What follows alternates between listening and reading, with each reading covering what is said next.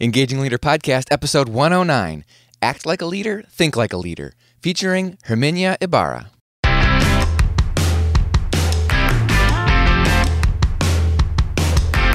Does your leadership inspire trust, passion, and action? Welcome to the Engaging Leader Podcast with Jesse Leahy, consultant, writer, and speaker. Jesse has helped executives engage hundreds of thousands of people. Join us now for principles to communicate, engage, and lead with greater impact.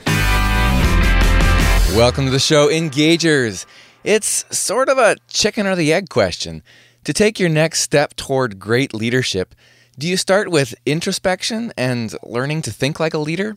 Or do you throw yourself into positions where you're forced to learn by doing? Most leadership books and courses give you one answer, but a contrarian and counterintuitive new book by one of the world's top business experts says they're wrong. Herminia Ibarra was Harvard professor for 13 years, and she's currently professor at INSEAD Business School outside of Paris. Thinkers 50 placed her among the 10 most influential business gurus in the world. She joins us to discuss her newest book, Act Like a Leader, Think Like a Leader. Herminia, welcome to Engaging Leader. Thank you. Thank you, Jesse. Happy to be here. Does making the leap to bigger leadership start inside or outside us? That's the question, isn't it? I think the curiosity about it and perhaps desire might start as a combination, inside and out. Often kind of what piques your interest and what motivates you is having had certain experiences, having seen other people do it, perhaps getting a little bored with your job and wanting a bigger challenge. So, it's really a combination of both. And inside, actually, people often have some degree of ambivalence. They want it, but at the same time, they're not sure they're going to love it. They're going to be good at it. It's going to be worth it. I think the motivations are a combination. But what really starts outside is figuring out how to do it and figuring out which way to go. And that's where my arguments are a little different from a lot of other people's, which really stress looking inward and understanding yourself and knowing yourself and extracting from introspection a perspective on how to do it. And my sense is that when you're looking at moving into a role, it's really different from anything you've done before. That's just impossible because you have no internal base. What you need to do is generate some new experience, generate some external perspective, and follow that. Most leadership books and courses seem to start you with assessing yourself and discovering your strengths and determining your purpose and what do you want to do. All these sort of introspective activities. Is that helpful or is that a little bit dangerous? It depends on where you are. There are situations when that's really quite helpful. But as I just mentioned, when you're moving into a role that's completely different, you have no experience that can prepare you for it. And oftentimes what happens is introspecting only gets you focused on what you've done in the past, what you've been good at, what you have liked, as if that wasn't going to change and evolve. Honestly, if that doesn't change and evolve, you will be bored for the rest of your life. But, it's a pendulum. It used to be that most leadership books talked about analyzing the situation first and what was required by it so that you could adapt to it. And so, the pendulum swung to introspection, and now it's swinging back. I'm hoping to push it back a little bit in the direction of, don't just navel gaze. There's a world out there that you need to become familiar with. So it's not really an either-or proposition, that with introspection on the one side and experimentation or action on the other side. It's you're going to maybe do a little bit of both? But the appropriate sequence depends on what you're trying to do. And what I'm trying to suggest is that when you're moving into a bigger leadership role, when you're moving into something that's unfamiliar, you're better off experimenting first, trying out some new things, generating some new experiences, connecting to some new and different people, working on some different things, and then you can reflect on it. But otherwise, you're just reflecting on the past, and what you're trying to do is move into the future. So when you are in those new experimenting in those new areas, do you essentially have to fake it until you make it? Is that sort of what you're recommending? That's a phrase that it's kind of a pejorative phrase, and it doesn't put the process in its best light. I don't think it's about faking it until you make it. I think it is experimenting with things that are really unfamiliar, experimenting with some things that might be the last thing that you would do naturally, the last thing that would occur to you, but you've seen other people do it successfully. And since what you're doing is not working, you say to yourself, why not? So you could call it fake it till you learn it, but it's not really about faking it. It's about experimenting. It's about trying it tentatively, not being committed to being that person until you've had a chance to try it on for size. In your advice for stepping up to great leadership, and you recommend focusing on 3 areas in terms of where you're going to do these experiments. Can you tell us about the first area? Yeah, the first is the most basic and the most obvious, which is your job. If you want to step up to leadership, you have to redefine your job, because chances are the way you are going about your job right now is on the basis of, one, what you've been good at and rewarded for in the past. And so you're not exercising new muscles. And 2, you're oftentimes in our jobs, most of us get thrown so much stuff at. You're executing on what other people are asking you to do. You're kind of delivering, implementing stuff, just getting stuff done without a chance to reflect. Are we doing the right things? Strategically, where should we be going? Where are the opportunities? Where are the dangers lurking? And what does that mean for our business? And also for my agenda in terms of what I'd like to accomplish. And so the place to start, and I think this is a much more productive place to start than introspecting about yourself, is to think, what's my job today? Where can I expand it so that I can develop some new capacities? And where can I expand it so that I can make a more strategic contribution to the organization? Yeah, you talk a lot about how managers and leaders tend to be stuck in their day-to-day work, because most of us who are leaders, you're both leading people, but you also have tasks that you need to get done. Yep. And you encourage people to sort of restructure their work to make more time for what's you'd call true leadership work. How can people do that?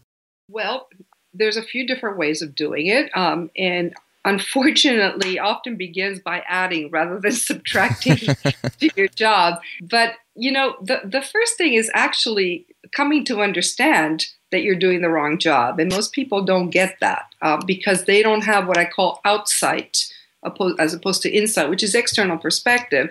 And so a really good place to start is to just sign up for a project outside your area or a task force, or start networking with some people outside of what you do. And that really will give you a very different view on what you're doing and your unit and your team and how it can contribute, because all of a sudden you get more of the big picture perspective. So that's a really good place to start. And they also provide a context in which to, try some new behaviors, try some new styles, because it's not the group with which you spend most of your time on a day-to-day. And then usually what happens is, as you start to kind of see how the dots connect, and as you start to see more about the trends outside, because maybe you've gotten involved with an external group or a professional association or what have you, that starts to motivate you to do what's a little bit harder, which is to start delegating some of what you used to do to other people. Or if you're an individual contributor, to start saying no to some of the things and be a little bit more choosy and prioritize more, because now all of a sudden you have some other more interesting things that you want to do, and you're convinced that they can really make important contributions. So redefine the scope of your job, make some time for more strategic work, and then find some opportunities to work outside your function or your normal department, maybe even outside of your entire organization if you're in a high-level leadership role. Absolutely. And then you're going to have to be able to offload some of what you used to do, unless you just want to work around the clock. Well, what's the second area where folks can get started? The second one's really related. It has to do about expanding your network and networking much more across boundaries in your organization and more outside. And this is because anything you want to do that's innovative requires external perspective, requires ideas from different areas, requires talking to people who are not always talking to the same bunch. It requires bouncing ideas with people outside the usual suspects. And so the great thing about tweaking your job and expanding it and getting involved in some projects is that automatically it gets you in contact with new and different people who will give you perspective. This is actually not a hard thing to do, but people don't get around to it because they're busy and because they don't know how to make it part of their daily or their weekly routine. But it's quite easy, and it pays off very immediately.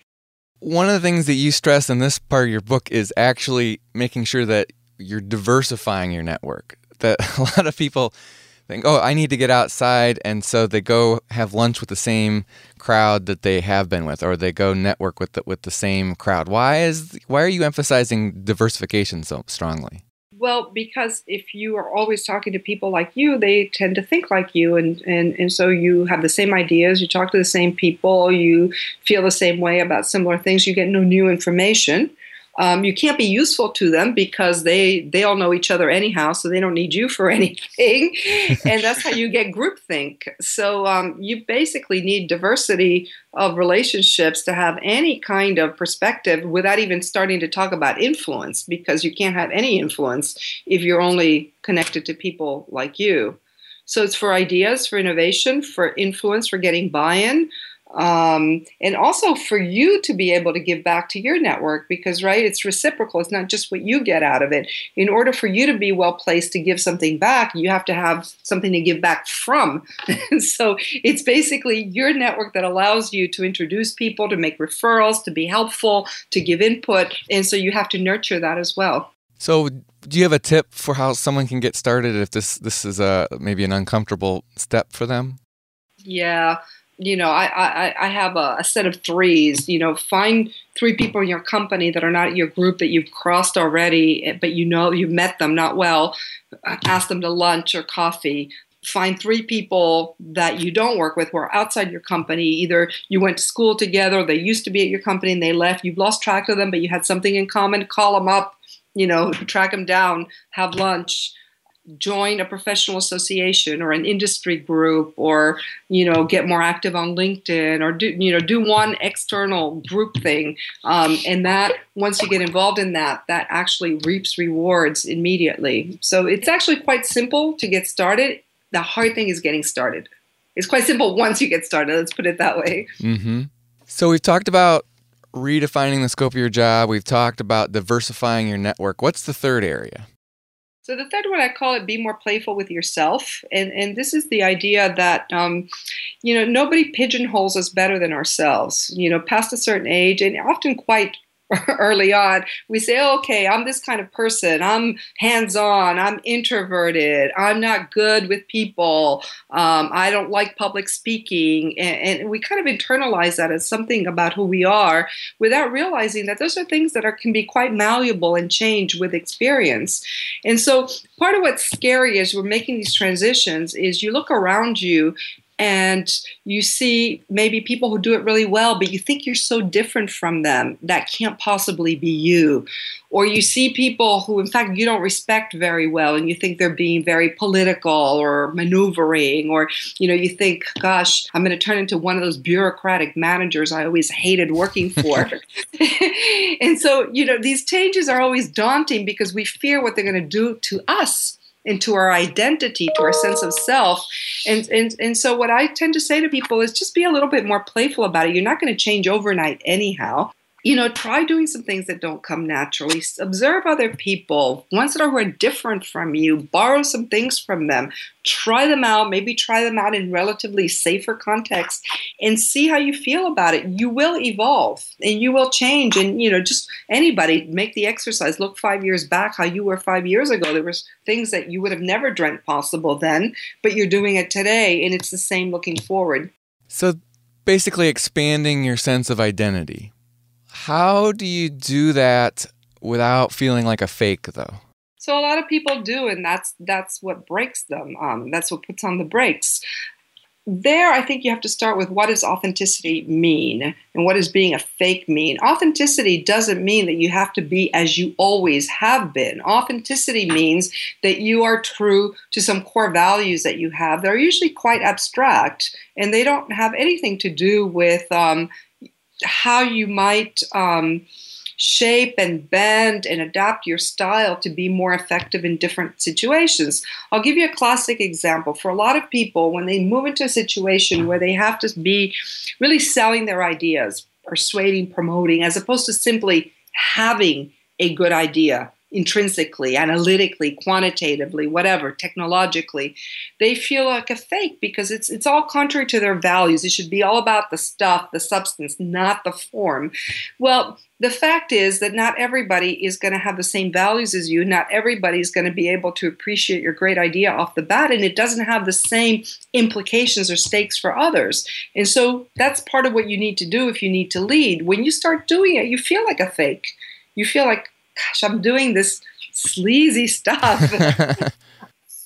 But as you develop a way of doing it that is more in keeping with who you are, as you get to know other people who you respect, who do it and do it well and do it ethically, you come to have a very different feeling about it. But without having tried it and without having to appropriate it for yourself, you're never going to change your own mind. A few years ago, a book came out called Strengths-Based Leadership by Tom Rath and the folks at Gallup. And they cautioned leaders about reading or learning about what some other leader did or some leadership approach, and then bringing that back to their team and saying, hey, we're going to do this now this way. And they encouraged instead that you figure out your strengths and what works well for you. And so this danger of almost like being the program of the day, how do you avoid that risk when you are being playful and experimenting with these unfamiliar and new ways of your in terms of your identity? Yeah, there's two different things there. They're related. One is adopting a program or a practice that another group has put in place. And another, that's one thing. And another is adopting a style or a tactic that another person has to yourself, to your own style. They're not quite exactly the same. In both cases, though, what is true is you can't just cut and paste. You always have to adapt to yourself. But where do you start? This is, we get back to the introspective, but you can introspect away. You might reinvent the wheel. You might never find the solution. All of us, whether we admit it or not, we learn by watching other people. That's how kids learn. That's how we learn anything new and relatively tacit. What you can't do is just be like Zelig, become another person's personality, or just cut and paste another leadership group's practices. You have to tailor it. You have to adapt it. Now, at first, you don't know how that's going to work. And sometimes we're a little bit clumsy, so we try to take it in wholesale as we saw it elsewhere. And immediately when you try it on for size, you see it doesn't fit. And it needs tailoring, it needs modification, it needs adaptation. And you start the trial and error process. But you've started, and you're getting data, and you're iterating, and it's not a one shot. That is so much more efficient than try to introspect it on your own.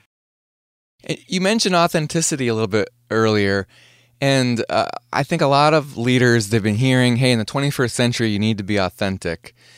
And what does that mean? And it's interesting, in your book, you talk about how this experimenting and expanding your sense of identity actually helps you come across as authentic. It helps you have a greater sense of who you really are.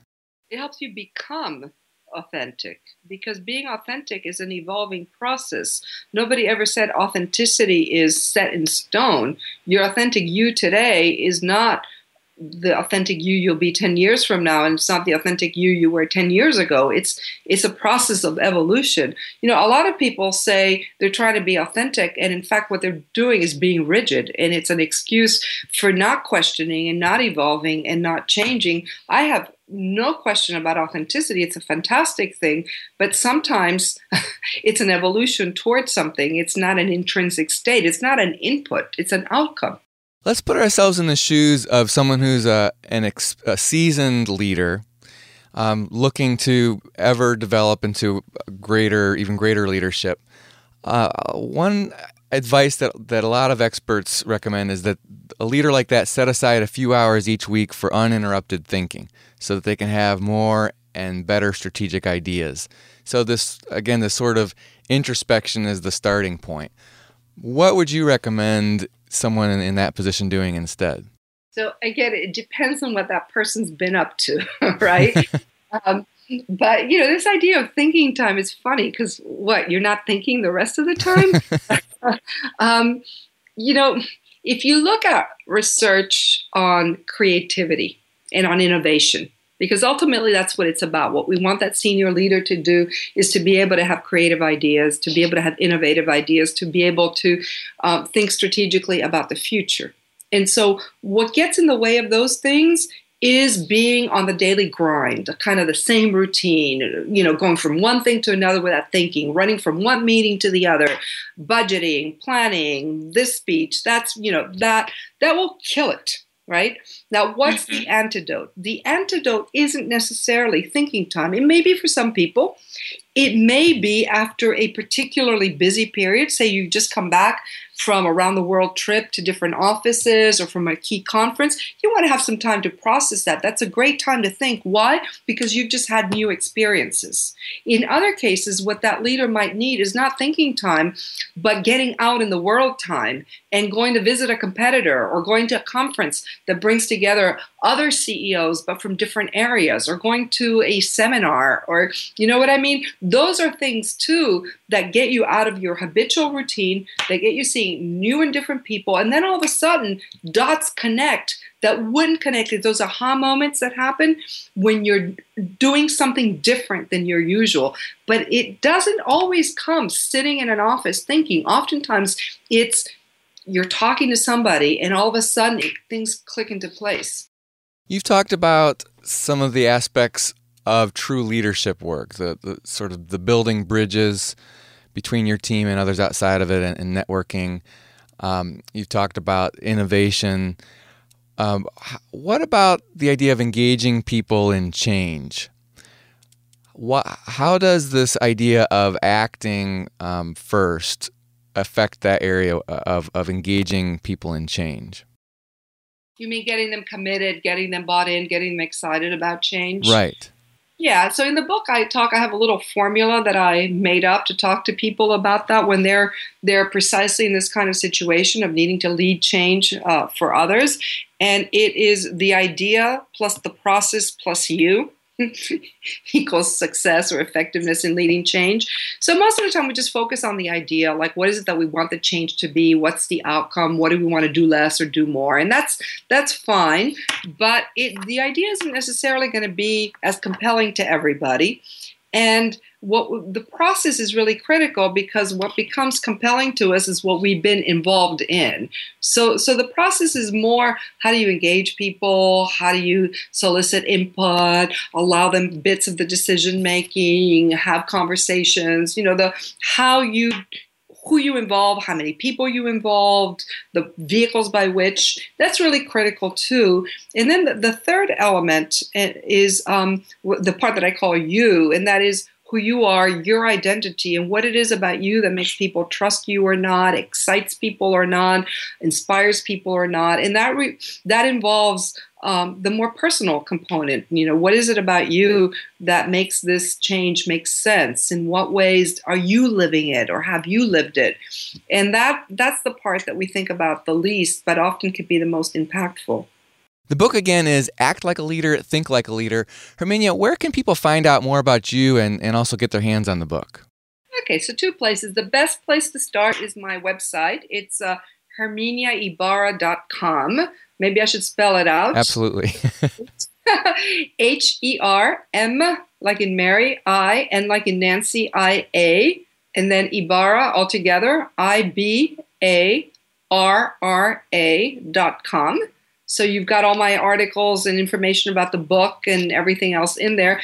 And then the easiest place to go is Amazon. Act Like a Leader, Think Like a Leader on Amazon. It's the fastest place to get it. Herminia Ibarra, thank you for joining us on Engaging Leader. Thanks, Jesse. Take care. All right, Engagers, that wraps up this episode. You can follow Herminia on Twitter, where she is at Herminia Ibarra, and we'll put links to that as well as to her website and to the book on Amazon on our show notes for this episode. You can find those show notes at engagingleader.com/109, as in episode 109. And while you're on the show notes page, You can engage with us by providing your thoughts or questions in the comments section, or by clicking the red Send Voicemail button. You can also engage with us at facebook.com/engagingleader, or on Twitter, where I am at Jesse Leahy.